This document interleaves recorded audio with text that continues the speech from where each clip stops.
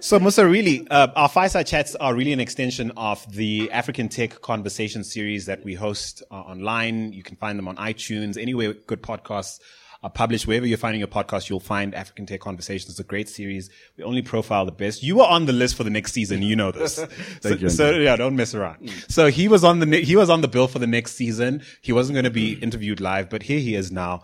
And what we do in that series is really we ask questions that dudes in his position never get asked. So now, among the things I didn't list is he's the former head of digital marketing at Nedbank.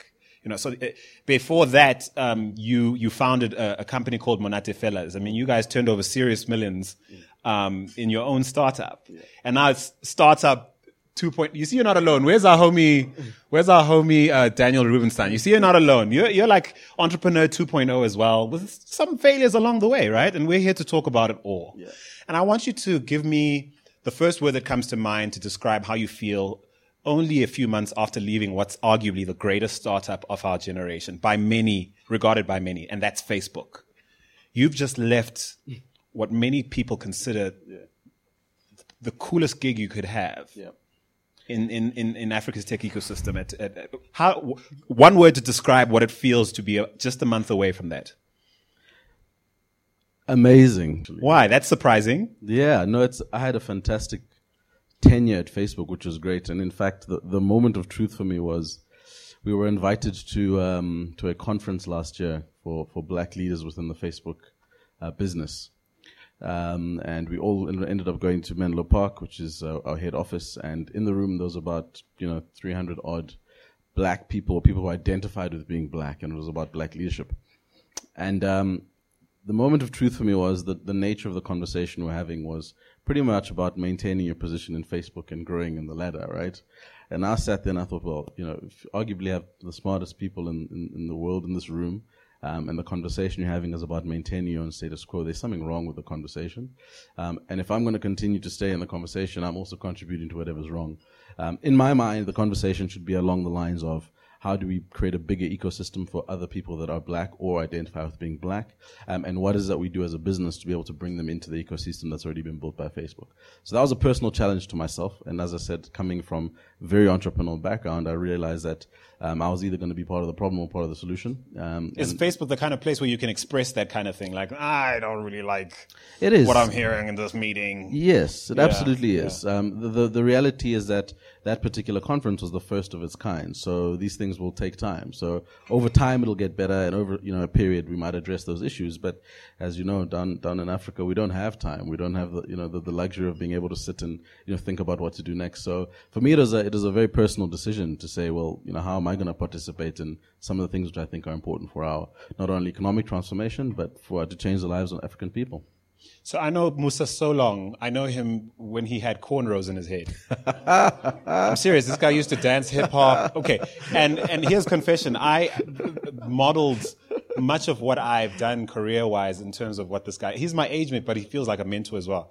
And I very rarely admit that on this show because I'd like to hold my, I like to be in charge. But I like to know what I'm doing.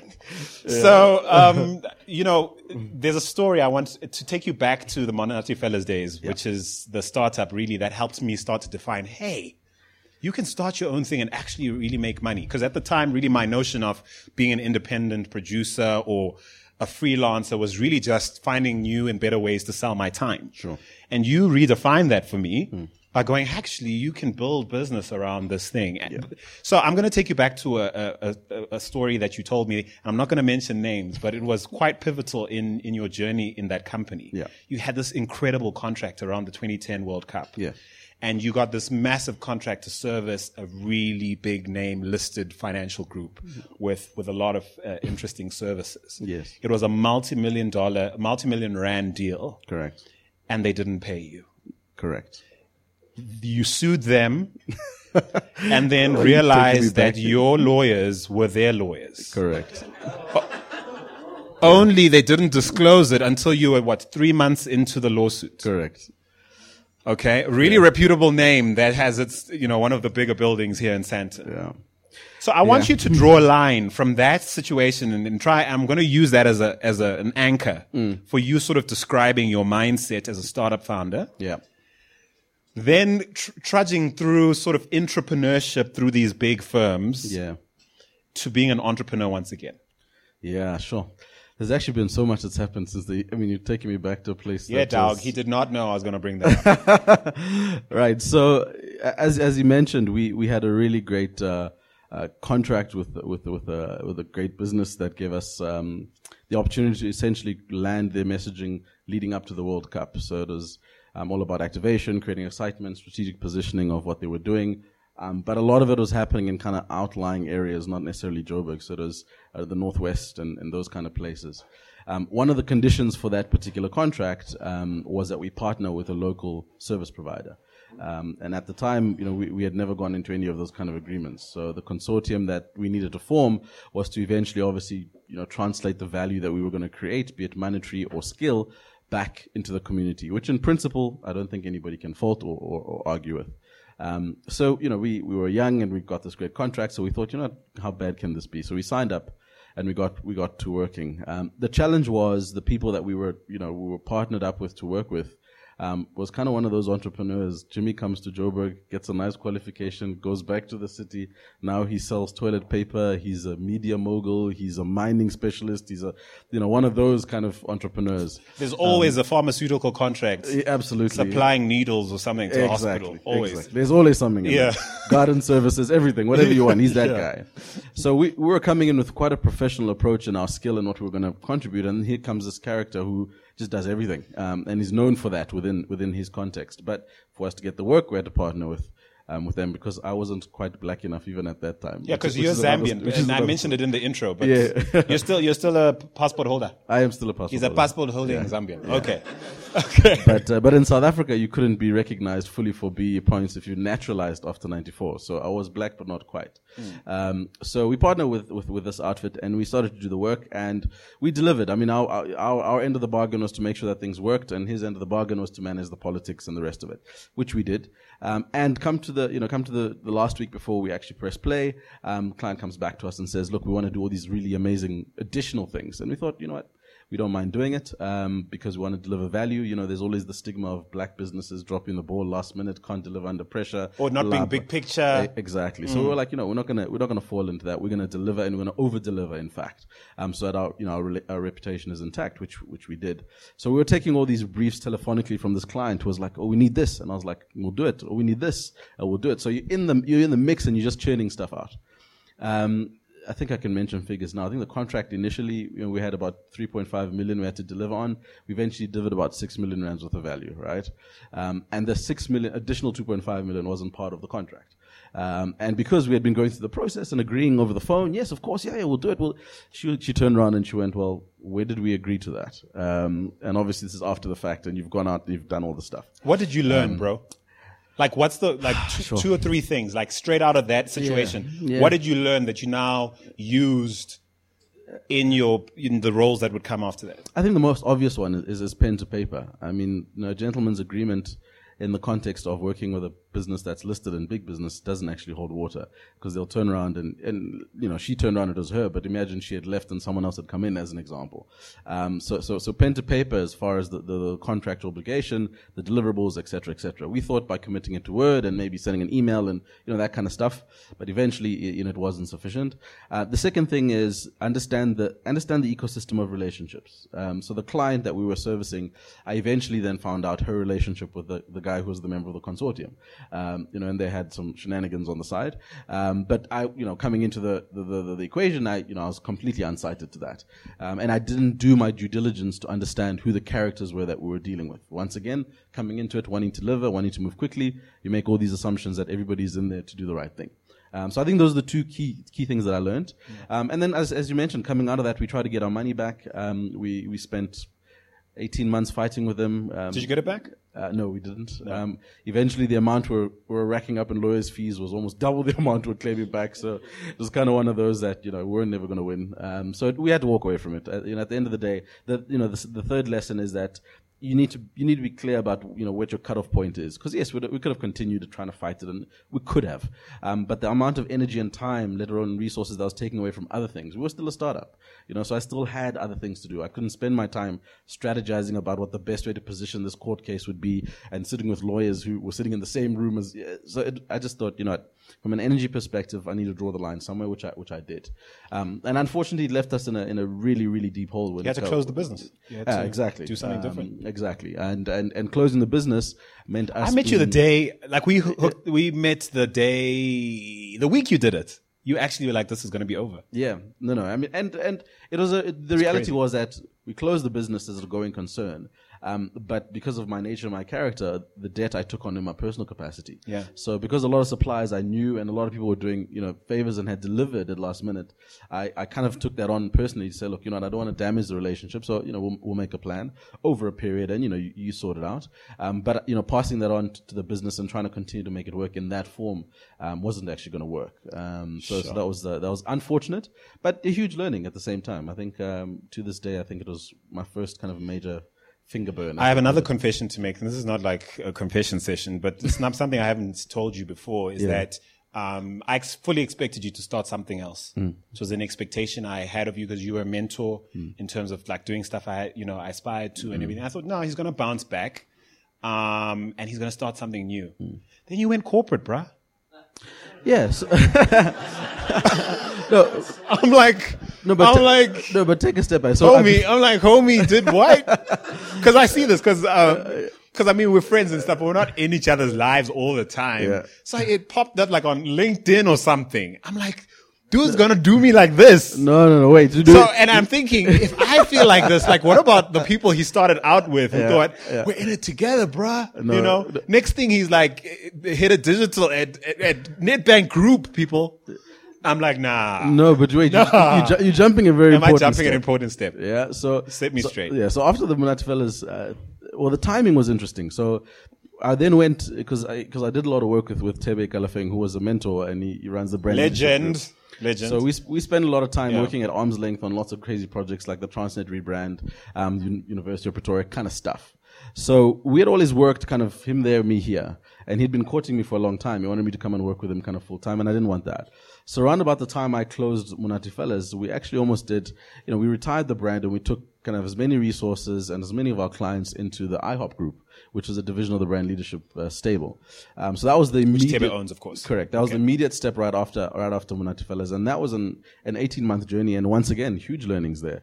On paper, it was the perfect agreement. Tebe is stalwart, brought Nike into Africa, that all like these brand Africa things. Guys. I mean, if any country is doing really well at branding themselves, chances are brand leadership is involved. Absolutely. Period. Yeah. And then here's this young Thundercat, which is me trying to do new things. So it made sense. Yeah. But we never really aligned on our vision as far as what I truly wanted to achieve and what he truly wanted to achieve. So it was an 18-month journey. Was there a breakup? Like, was there like home? Yeah, it was. The bromance had to come to an end. The bromance ended, but it ended on the basis that I was no longer having fun anymore, right? Yeah. Munati Fellas was fun.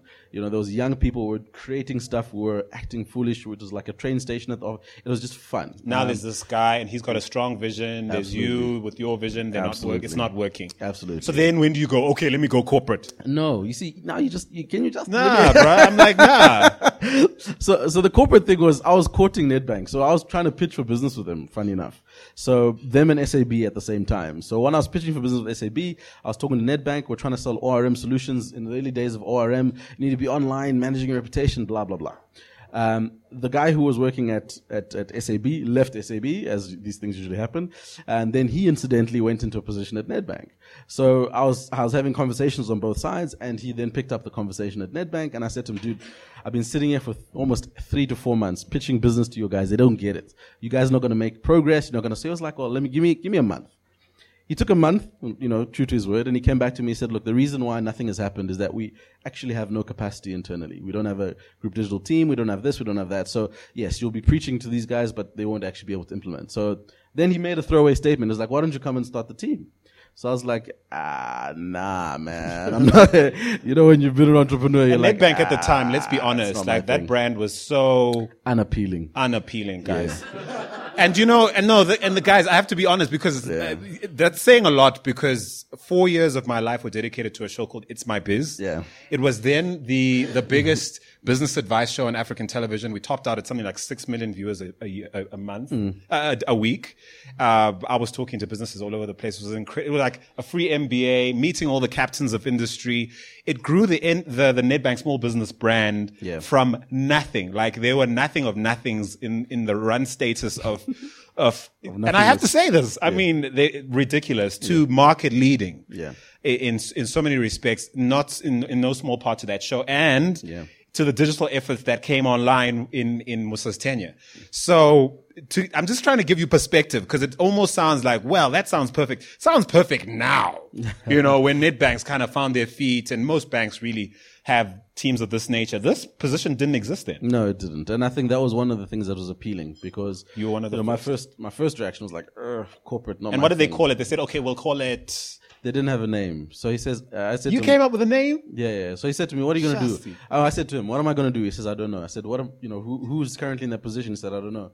And all those things were like really positive things for me, because I thought, that's a unique position to be in. And so just to understand, are you reporting to who are you reporting to? To him. I'm reporting to my at the time he was kind of a compatriot in the market. In the market. So I was reporting to him, yeah. Were you like an Exco resource or not? It was no, still I was reporting into Exco. You were reporting into Exco. Yeah. Okay. So when I had these conversations with them, we were quite candid, because I was like, I'll give you my concerns. Like, I don't think I'm going to fit. I think, my experience is going to either cause a complete mess, or it's going to frustrate me. And then he said to me, look, there's nothing there that currently exists, so you're going to build from scratch.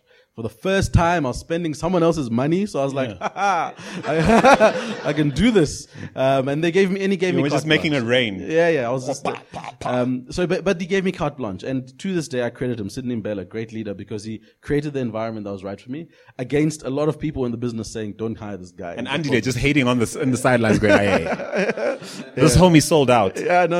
It was a bit of a fight. I didn't know the story. No, it was a bit of a fight. I mean, I think Nedbank, the brand itself, is risk averse. Yeah. So come this Thundercat guy, who people don't know, don't identify with. He's been in entrepreneurship. Who is he? Like he's Zambian? Exactly. What is he? So Sydney batted for me, and I went into the position, and fortunately. And you knocked it out of the park, and I'm not saying that lightly, because I really had sight on that. I also grew in my role, by the way. In that role, I was reporting to an Exco member who was directly responsible which is crazy, because that was a setup to this business as well, where Nedbank took everything they were spending on infomercials and trusted the production company that brought me online to spend this by buying out early prime time airtime and making this show they thought was going to last one season.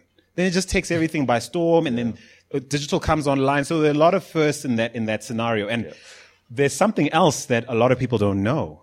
A little thing that you and Dominique Collett might have in common, or nearly had in common. Yeah, very close. So for some reason or whatever reason, Nedbank just, like, the fun there just starts to slow. And I kind of know why. Yeah, look, I mean, it's the typical, I mean, I was not mature in a corporate context, so I did what entrepreneurs would do. And the timelines as well, come on. No, look, I mean, within 9 months, my team was set up, and I made myself redundant, because that's what entrepreneurs do. You want to go in good there. Ones. Yeah, well, the good ones, yeah.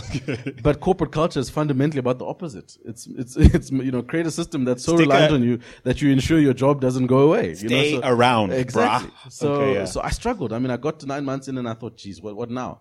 And I truly believe there was an opportunity at the time, for the taking, for any forward-thinking bank that wanted to really become consumer-centric and adopt digital solutions, to actually take the lead. So I kept on prompting, and we need to do this, we need to do that. And the reality at the time is the business just wasn't ready. So, we had gone as far as we could have gone for that moment.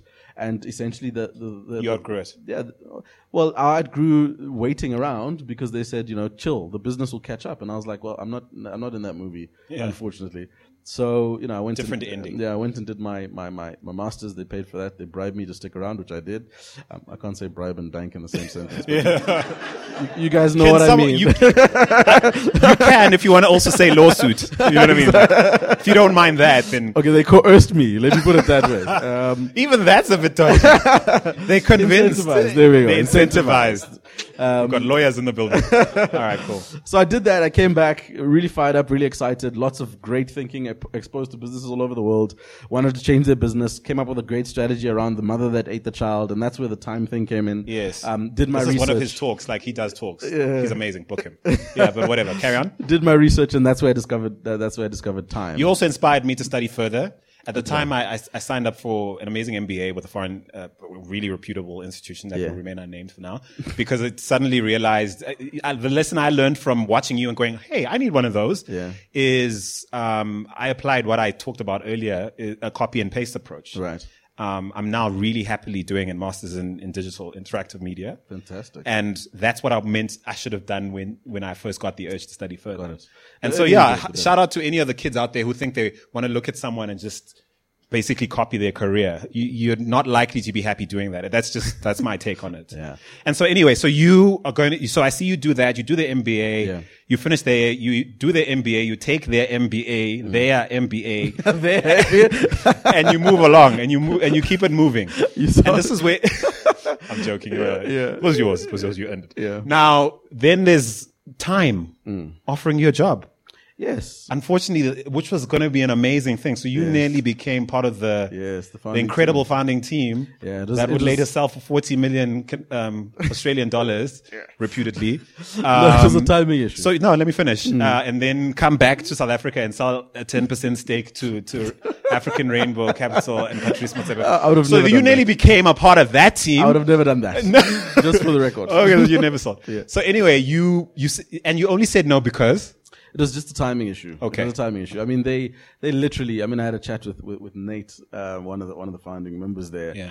And it was completely also coincidental. We had a mutual, I was serving on the World Economic Forum, the Global Shapers, and Nate's partner turned wife at the time was also Raylene. Yeah. So we got chatting, and literally in the boardroom, he said to me, well, we're doing this thing. And, I got interested, and I was kind of mentally checking out of Nedbank, and I thought, well, I'd be definitely keen. A week later, unfortunately, I got a call from the big blue people, and they moved at the speed of light. So it was just a timing issue, unfortunately. Which is fitting for people who basically own the internet. Yeah, absolutely. In some respects. So Facebook, we're talking about Facebook, in case you didn't blue internet, it didn't quite land. So Facebook snaps you up. They're opening an Africa office. Correct. For the first time in their history. Yeah. And as covering the scene, I'm very cynical about what they're going to achieve, what they're really here to do. Yeah. Their intent to actually revolutionize their scene. I mean, I'm cynical on so many levels. Yeah.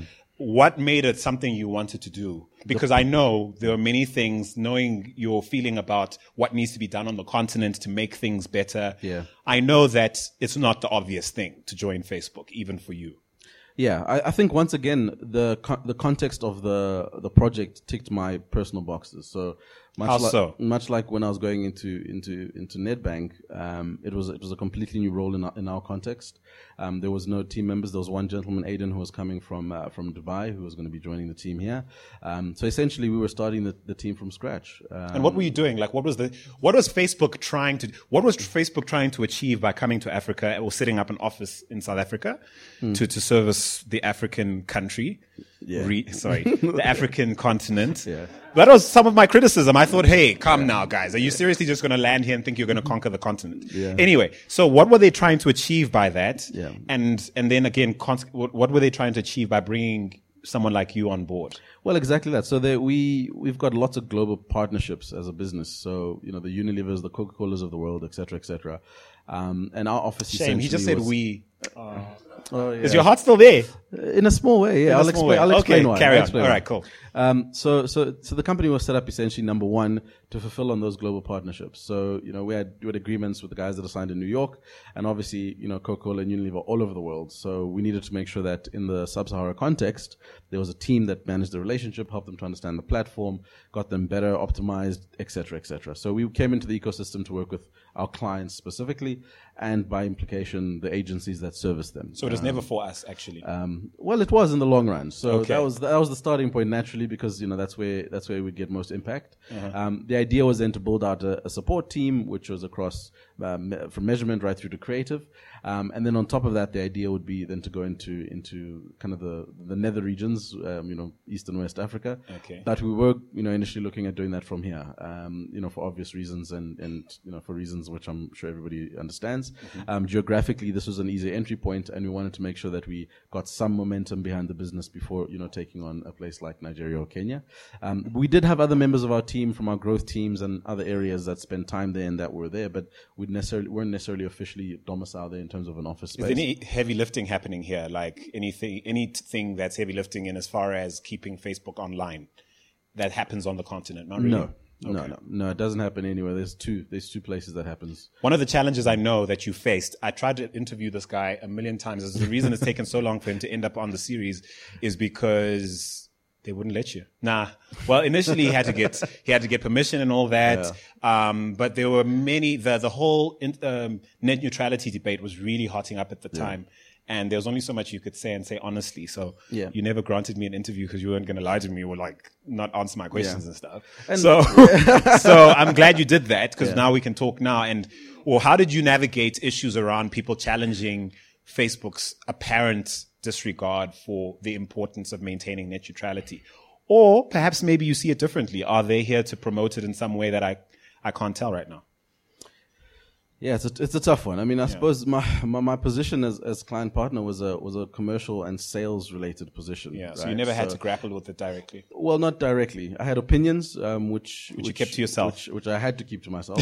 And there was people that were employed, like our head of policy, Abele, great lady, who dealt with them. But my view is more philosophical than anything else. At the point that we are now, if you take a moment in time and a snapshot, the argument is that it is better to give more people access as widely as possible. Do you believe that? Yes. Even if it's a blue version that only has Facebook and 2-3 other things? Yeah, at this moment in time, I believe it absolutely. Okay. Why? Because we look at the measured impact in the communities where they do get access. You look at the ability for people to find jobs now. You look at the ability for farmers to be able to understand rain yield or what to plant at which time. And that has got a base impact on the people in those communities right now. Right? So are you saying that I have the privilege of being able to look at it some other way just because absolutely I get like fiber broadband to my home? Absolutely. It's you're at a very different stage of technology adoption and understanding. Imagine someone that has never been able to search for a job outside of the 5 kilometers that he was born up and brought up in. Now all of a sudden he knows that there's a place outside of this 5 kilometer radius. And a girl he can date on Facebook. And a girl he can date on Facebook. Yeah. But you bring all these opportunities in a real way to people who weren't ever going to be able to access them. Now, with that, obviously, comes a whole lot of responsibility and behavior that is consummate to what you're trying to achieve, which is empowerment at the base level. And I think that is more of the discussion as opposed to should this, net neutrality, should we give access to as many as possible, as broadly as possible. I don't think that's a debate at this point. Yeah. In 5, 10, 15 years time, where access maybe we is reevaluate it, and then maybe something different. But as I said, just based on the impact that is provided through giving people that little shrivel of access, I don't think that's a no-brainer. Pragmatic argument, and I think there's room for it. Yeah. So let's speed up a little bit because we don't have a lot of time left, and I want to get people asking questions. They might have comments or questions for you. Cool. And so Facebook. You leave Facebook. You write this book. Actually, the book writing started while you were at Facebook. Yes. Maybe sooner. Yeah. But they came out while you were at Facebook.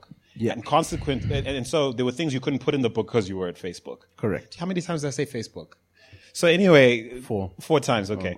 Oh. So you're actually counting. What are you now, an accountant? So you write this book, Ladders and Trampolines, I believe it's called. Correct. Really good book, guys. He's actually published. So it's not one of those self-published things. Not that I knock those, because go ahead and write your own thing. I have no. But he's actually picked. He got a publisher. He got approached to write a book, and he writes this book, and it's actually quite good.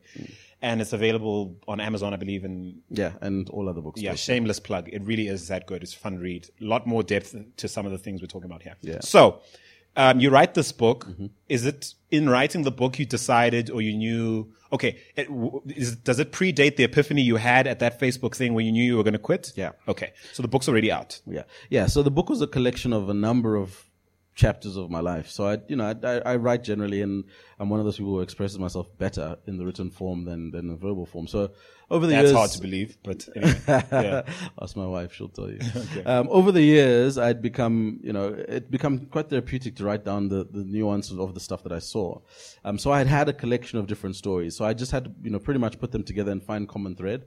So when I started writing the book, it was actually a challenge to myself. In Facebook as a business, there's this thing called the Impossible Challenge, and every single year, everyone challenges themselves to do something. So like Mark Zuckerberg wanted to what? Run every day, or running every day, reading a book a month, learning how to code, creating an artificial intelligence. So those are overachiever kind of people. So do you guys get stars, gold stars? No, I don't. Okay. There's kudos around the water cooler though. Oh, okay. So I thought to myself, look, my impossible challenge, let me get this book done. Let me give myself 3 weeks to get it done, and then see where it go. So that was how I wrote it. But yes, the experience I was going through at the time, and from the time I left Nedbank and joined Facebook, I couldn't document to the degree I felt I should document it. Which is why you're writing a second book. Correct. Which is called? So, chapter we are in now. Yes. We've left Facebook. We're speaking everywhere. In fact, you and I cross paths every so often. We get invited to speak at the same thing. Yeah. You always leave me rather inspired. And I know I always do the same. Absolutely. And I'm kidding. I hope I do that. No. and then you start this ad tech business, microtizing, right? And it's like a real tech business. It's like a real startup. You're actually building a team, all the stuff we talked about. Yeah. You're landing you've already landed angel investment. Yes. You're plotting your Series A. Yes. Serious stuff. Yeah, look, I think I'm back in my lane. I think to be quite frank. Sure. It's only been 8 weeks officially, but yes, I'm back in my lane, and I've partnered with people that I think add real value to the business. Yeah. Are you allowed to say what it is yet, or what the concept? I am not. But I can't even say what I know. No, you can't. Okay. But what I will say, okay, is that the philosophy for me at the moment is, I speak about the Kalenga conundrum about how life seems to be getting incrementally better if you look at the Human Development Index, but if you look at technology and Moore's Law, it's getting exponentially better. So the question I ask is why are they not intersecting? Why is technology not lifting the human condition? So that's kind of become what I'm dedicating my life to solve. And one of those areas happens to be education. And my partner CTO has built a very successful education business called Clock, just down the road. So we're building another business now, which I'm going to be running. That's in the SME space. So we're going to bring world-class capabilities to small, medium businesses, getting them into new markets, new environments. And then the third one, which we're going to develop together, hopefully, sorry, caller, I'm kind of telling people before we agreed. Yeah. But we're going to try and solve something in the health tech space. So, we're trying to kind of consolidate our efforts, but try and deliver more impact, because fundamentally those two lines can't keep separating. We need to make sure that we're lifting as we rise, as they say. Yeah. Lifting as we rise. I like that. Good as place as any to put this down, because we can talk forever. At least I can. Yeah. So let's give other people a chance to, anything you'd like to ask Musa. Hi, Musa. I'm Hello. Cindy of Cindy Lake Cashmere Photography. And I wanted to ask a personal question in terms of how you kind of wake up in the morning and kind of decide on ideas and plans you might have had. How do you push forth and kind of keep pushing as you go along? Yeah, so I think I'm unfortunately one of those people that writes feverishly everything that I think about. And it's lame, but I do it. And the thoughts that keep recurring to me are the ones that I spend most time on. So sometimes you have random thoughts, and those thoughts will just be random. But then there's the things that kind of play at your heart.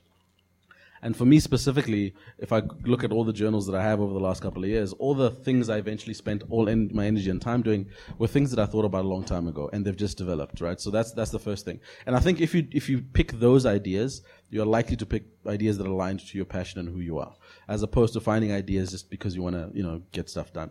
Now, that's not to take away from the fact that in pursuing long-term goals, you have to do short-term things, but that's generally how I refine what I spend my time focusing on.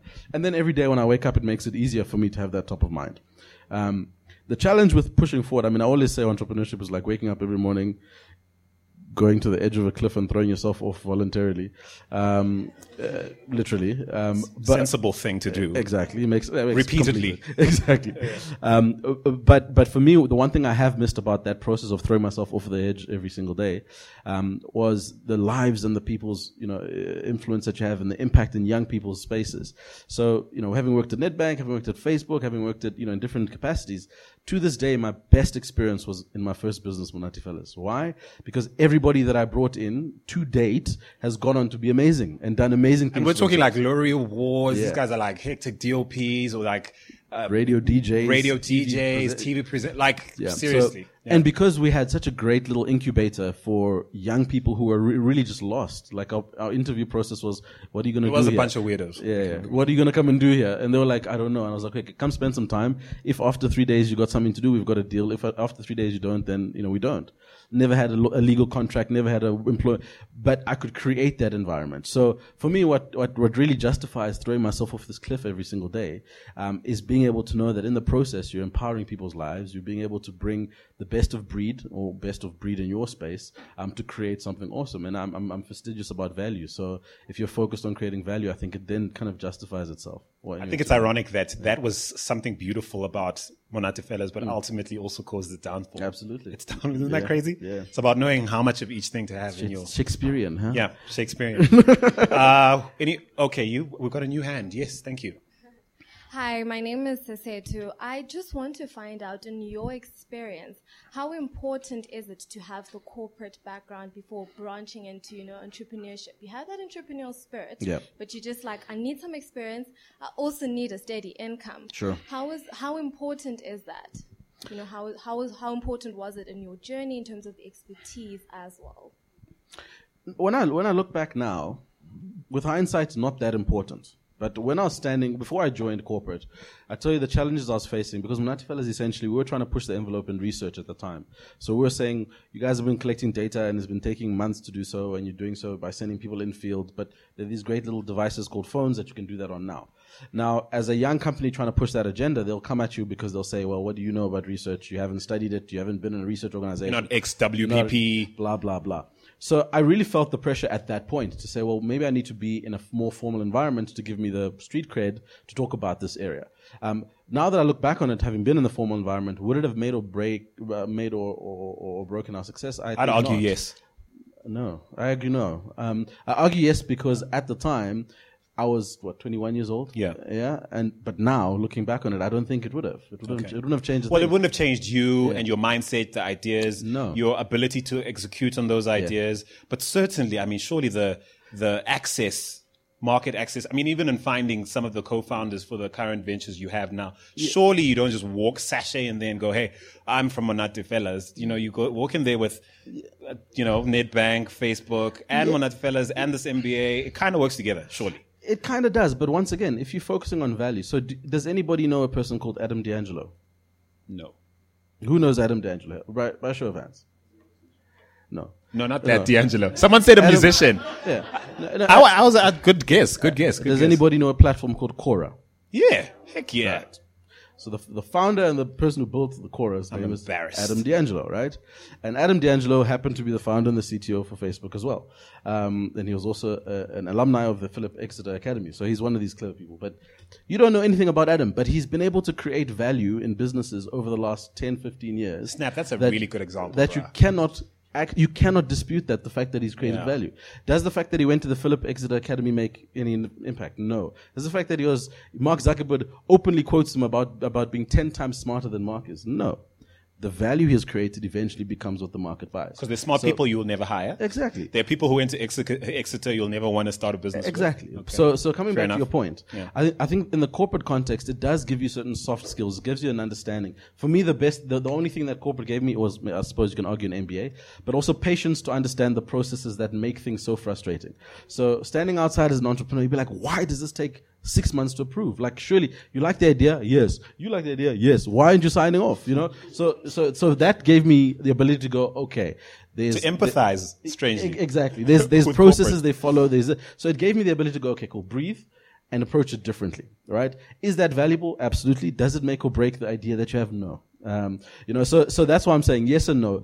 I think if you focus on value and you honestly know that you're creating and or solving a problem, corporate experience becomes a nice added, nice to have, but not necessarily core. You could go the route of being, really gung-ho about building a great reputation and ride on that coattail for landing value, which a lot of entrepreneurs do in our context. But I don't think it's necessarily... It falls apart when you don't know what you're doing, or you're actually not adding value. Because the opposite applies, right? Yeah. So you've gone and you've painted a great story. You've worked in all these corporate places. Now you've got money and someone's giving you the cash. And they're like, why didn't that work? And you can't implement. Wrong So person. Yeah. I think you need to think about carefully. It's a very personal thing. But as I said, for me, looking back, I think no. But when I was standing there and I was looking at corporate and looking at my entrepreneur space, I was like, absolutely. If I do that, they'll definitely buy from me. But it doesn't work that way. The focus should be on value. And when I get invited to speak, a lot of the time I talk about the importance of hybridity and how, as I mentioned earlier, no one really cares how you became an expert, right? I had some people take issue with my interest in the tech scene and the extent to which I've decided to make this part of what I do for a living as a broadcaster. They're like, who gives you the right to sort of tell Google they're not doing something right? And I'm like, actually, I do. You know what I mean? Actually, Haters. you know what I'm saying? No, and for a while it bugged me. It was like, hang on, should I have a comp-sci background? Like, should I have been embedded in like one of these major corporates or whatever for me to have a right? And I woke up one morning, I was like, flip a neck, changed my little bio on Twitter, broadcaster at African Roundup. Done. Value. Do you get what I'm saying? And then the value hopefully is validated by you all being here and by everybody and all the amazing feedback we get from our community saying, thank you so much for showing us Africa in a way that we've never seen before. And I know it's not a great or perfect picture or the most perfect picture possible, but it's my picture and I'm part of it. And I learned from this guy, really. Because, I mean, you'd visit his office and you'd think, really? They get like $1 million contracts up here? Like, and it never, and the thing is, like in Monade Fellas, I'm serious though. And I'm like, really?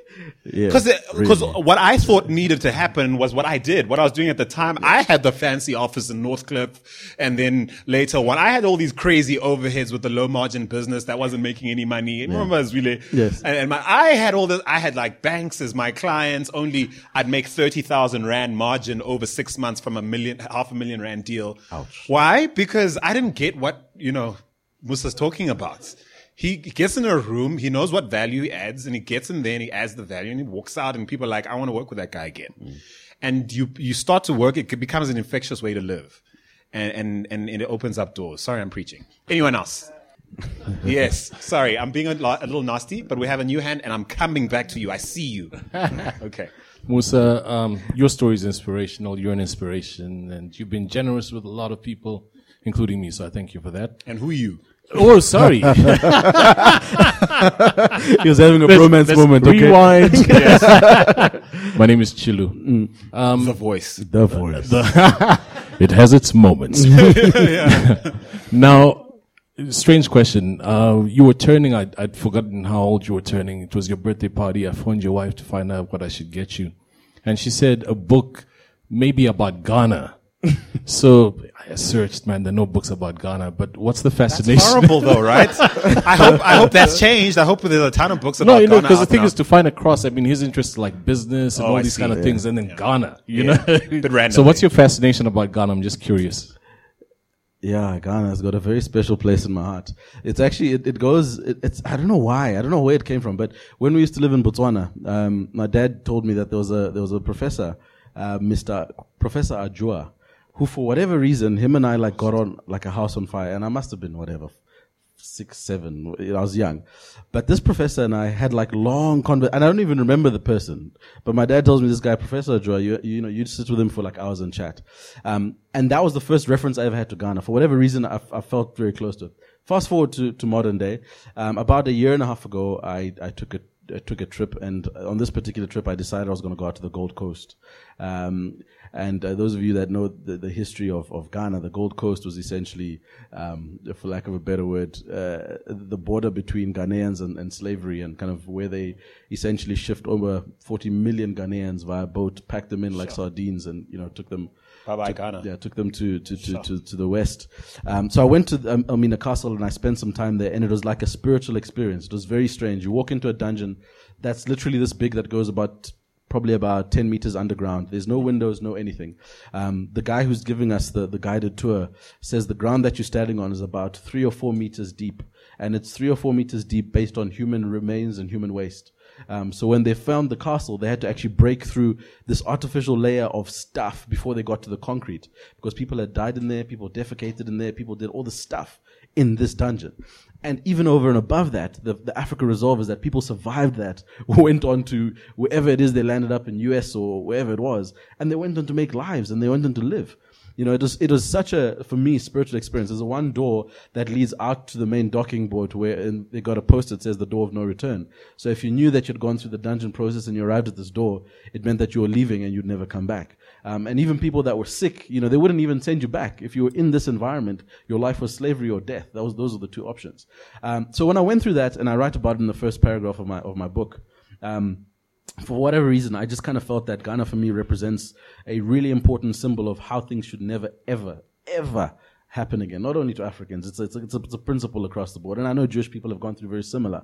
And I'm very passionate about the human experience in relation to technology. So Ghana for me represents a very interesting, stark place, emotional place. That's why my wife probably said, you must give me a book on Ghana. But I then started to become fascinated with their culture and, subsequent things about them. So that's my Ghana thing. Sure, that's deep.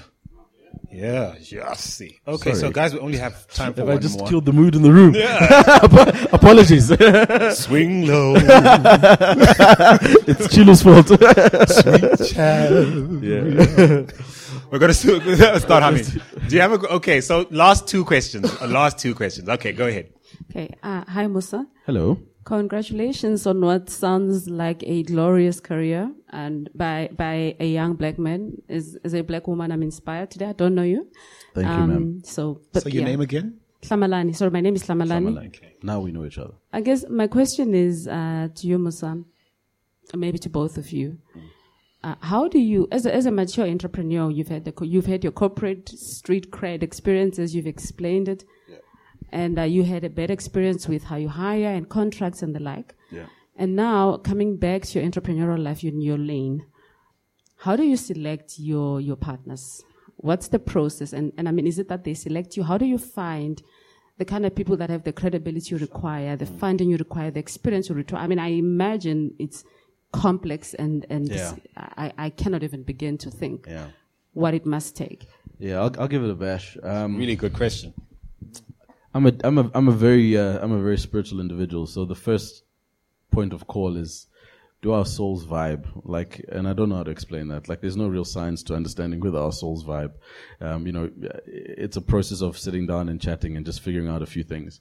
There are psychological kind of tics that I go through when I'm speaking to people and I'm considering them. But my current partner and CTO, completely, I've known him for 6 months, but our souls just connected. Number one. Number two, at its core, it doesn't help us all being able to have the same skill set and trying to solve the problem the same way. So one of the key decisions around me and my new partner is that he's very much a developer. He's a brilliant information architect. He understands that world better than I do. I understand the high level stuff. So from a skills perspective, he complements what I do. And thirdly, the experience. at the point I'm at now, it's very important for me to know that I'm going into war with people that have got battle scars as well. Because it's one thing to bring someone on the journey without them knowing what they're getting themselves into and having to explain every step of the way what is happening to you now. Or think that you're going to just make magic. Exactly. Like you're the ticket. Exactly. So battle scars are important for me is, what is it that you've been through? And battle scars don't mean amazing success. It means that you've walked the road in your own capacity and you've come to a point where you want to do this together. And then last but not least, I think ultimately vision. As I mentioned, I've made the mistake with the transaction with Tebe, where we weren't aligned on vision, but everything felt kind of right. We were great friends, great chemistry, blah, blah, blah. But fundamentally, our visions were very different. So for me, that's, very roughly what I use. And I don't think I even use it in quite as a structured way as I've explained it. But, for me, if our souls don't vibe, we can't work together. Number two, if you don't bring in something from a skill set that is fundamentally different to what I bring, then what's the point? And then last but not least, in 10 years' time, can we sit and have a whiskey and still be able to smile at each other and say we've done a bad thing or we've done a good thing? And that's vision for me. And so there's a mate of mine, Carl Bates, has written a book, and this concept's borrowed from him, but it explains where I'm at with that. I'm in the process of transitioning from craftsmanship to entrepreneurship. And key to that is a lot of issues, but one of them is craftsmanship's not scalable, right? So you're this amazing person, you can make this beautiful pottery or you can do this artwork. You're a broadcaster, you've got some talent on television, you write well, you produce well, you direct well. I'm describing what I do, right? You also happen to have a business degree, so you can create hybrid situations, you can consult and stuff like that. But really all you are is a person who's in a unique position to sell time, and you really are just a craftsman. And maybe that changes as people invite you to strategy tables, which has started to happen for the last sort of 3 or 4 years of my life, which is great. But then ideas come along where you realize that they're bigger than you or bigger than what you can achieve on your own or bigger than what you can achieve in terms of assembling teams that you manage for short times and then, disperse a la the sort of boutique agency concept I used to run, execute on amazing stuff and then use that to do the next thing. Now it's like legacy. Like if I'm going to make something that's going to last and it's going to outlast me and it's going to be amazing and it's going to be great, I need to start thinking differently about who I bring in with me. And so I can't answer that question completely, but I think it's a process we all have to follow in some shape or form because many of us come from a place where we've got a craft or something we're good at. And many of us try and turn that into a business and scale that. And often it's not set up to succeed. Yeah. I feel like we're giving you a very airy-fairy answer, but I think it's because of kind of where we're at now. But if I was to give advice to a young entrepreneur starting the journey, I'd say focus on getting someone who's got a different skill set from you. Don't bring, Munati fellas was 16 of my friends that all had the same life experience, doesn't add to anything. So if you were starting out and you're saying, who should I partner with? At a very basic, get someone who does something different to what you do. Yeah. So our final question. Yeah, so Ben from VC for Africa, great stuff. But coming back to this experience you had on the Gold Coast, and this visual picture you painted for us of this door, past this door, no return. This is a door, of course, that somebody else built. Yep. And I wonder in how far this kind of relates to your own fascination with technology and the potential that technology has to. For Africa to build a new door on its own terms. Absolutely. And how far is that a realistic expectation? And what stands in the way of Africa being able to build its own doors through the power of technology? You're absolutely right. Man, if that mic was mine, I'd let you drop it. You know what I mean? I'd be like, okay, like that was my mic. I'd be like, dude, drop that mic now. Okay. Except it's not my mic. So So Musa? That's a powerful point, That's man. a question, eh? All right. I spend a lot of time when I do my talks, I try to land the point that technology reframes realities. That's what it does. Technology at its core, and for us developing markets in Africa, if you use it correctly, you're going to reframe someone's reality. Prodigy, gave someone access to an MBA who would have never had the access to that MBA. That's a doorway into the world of whatever it is that they may do. If you look at what they were doing in Rwanda by being able to send blood samples, via zipline, for someone who's hemorrhaging and is about to die in the next 40 minutes, it will take you 4 hours. Now it takes you 15 minutes. Heck, WhatsApp as you're being mugged. Exactly. Or just after. Exactly. Ushahidi in Kenya, those things, they reframe people's realities. So I couldn't agree with you more. I think the only thing that is stopping us from fully realizing that there's a couple of core issues. So we're not churning out at the fastest enough rate to be able to meet the demand of the problems that we have. So we don't have enough people that are starting to think in the way that they can actually take a problem from being defined as a problem to a solution that can be developed and deployed. And that goes down right from strategic thinking to people that actually build things. And we all know that. We're faced with challenges. Technology people have to outsource to India. We have to go and find people that are in all other different parts of the world to be able to create the things that we need to create. So on a very kind of baseline and grassroots level, the first thing we need to do is obviously create that cohort of people. The second is that in our education systems and our formal structures, we're not providing the right kind of content to allow people to think imaginatively about solving these problems. I always take, and I poke fun at it, but a lot of us will go back to our village or go back to the place where you come from, and you'll find the person that has been sitting on the same corner for the last 20 years, and their reality is that corner, those 5 meters that they see. You've been in that environment. You've left, you come back. And the set of eyes that you see the problem through or the environment through is very different to that person. But we're not yet scaling that experience to get enough people that are seeing the same situation with different eyes. So if you get those people that are driving the agenda and then you get the people that can make, build, and solve, I think that's a step in the right direction. I do think, yes, we are getting there incrementally, but once again, my always challenge is that exponentially, if we're not seeing the human development condition rising, then we're not doing it at the correct rate. But I think it comes back to the self-belief. I think Africans are challenged from that perspective. Even, Africans in any context, we come across as though we're not fully, believing our own source, which is a problem. And the source that we have is the source that everybody else is looking for, but we don't know we've got it. And I think if we can figure out ways to be able to allow young people and young kids to get that source and be proud of that source and solve problems with that source, I think we're onto something good. Oh my word, that's a good place as any to end that. Yeah, that's another mic drop moment. Ladies and gentlemen, please help me thank this morning my good friend, the incredible ongoing success story that is Musa Kalenga. Thank you, Andile.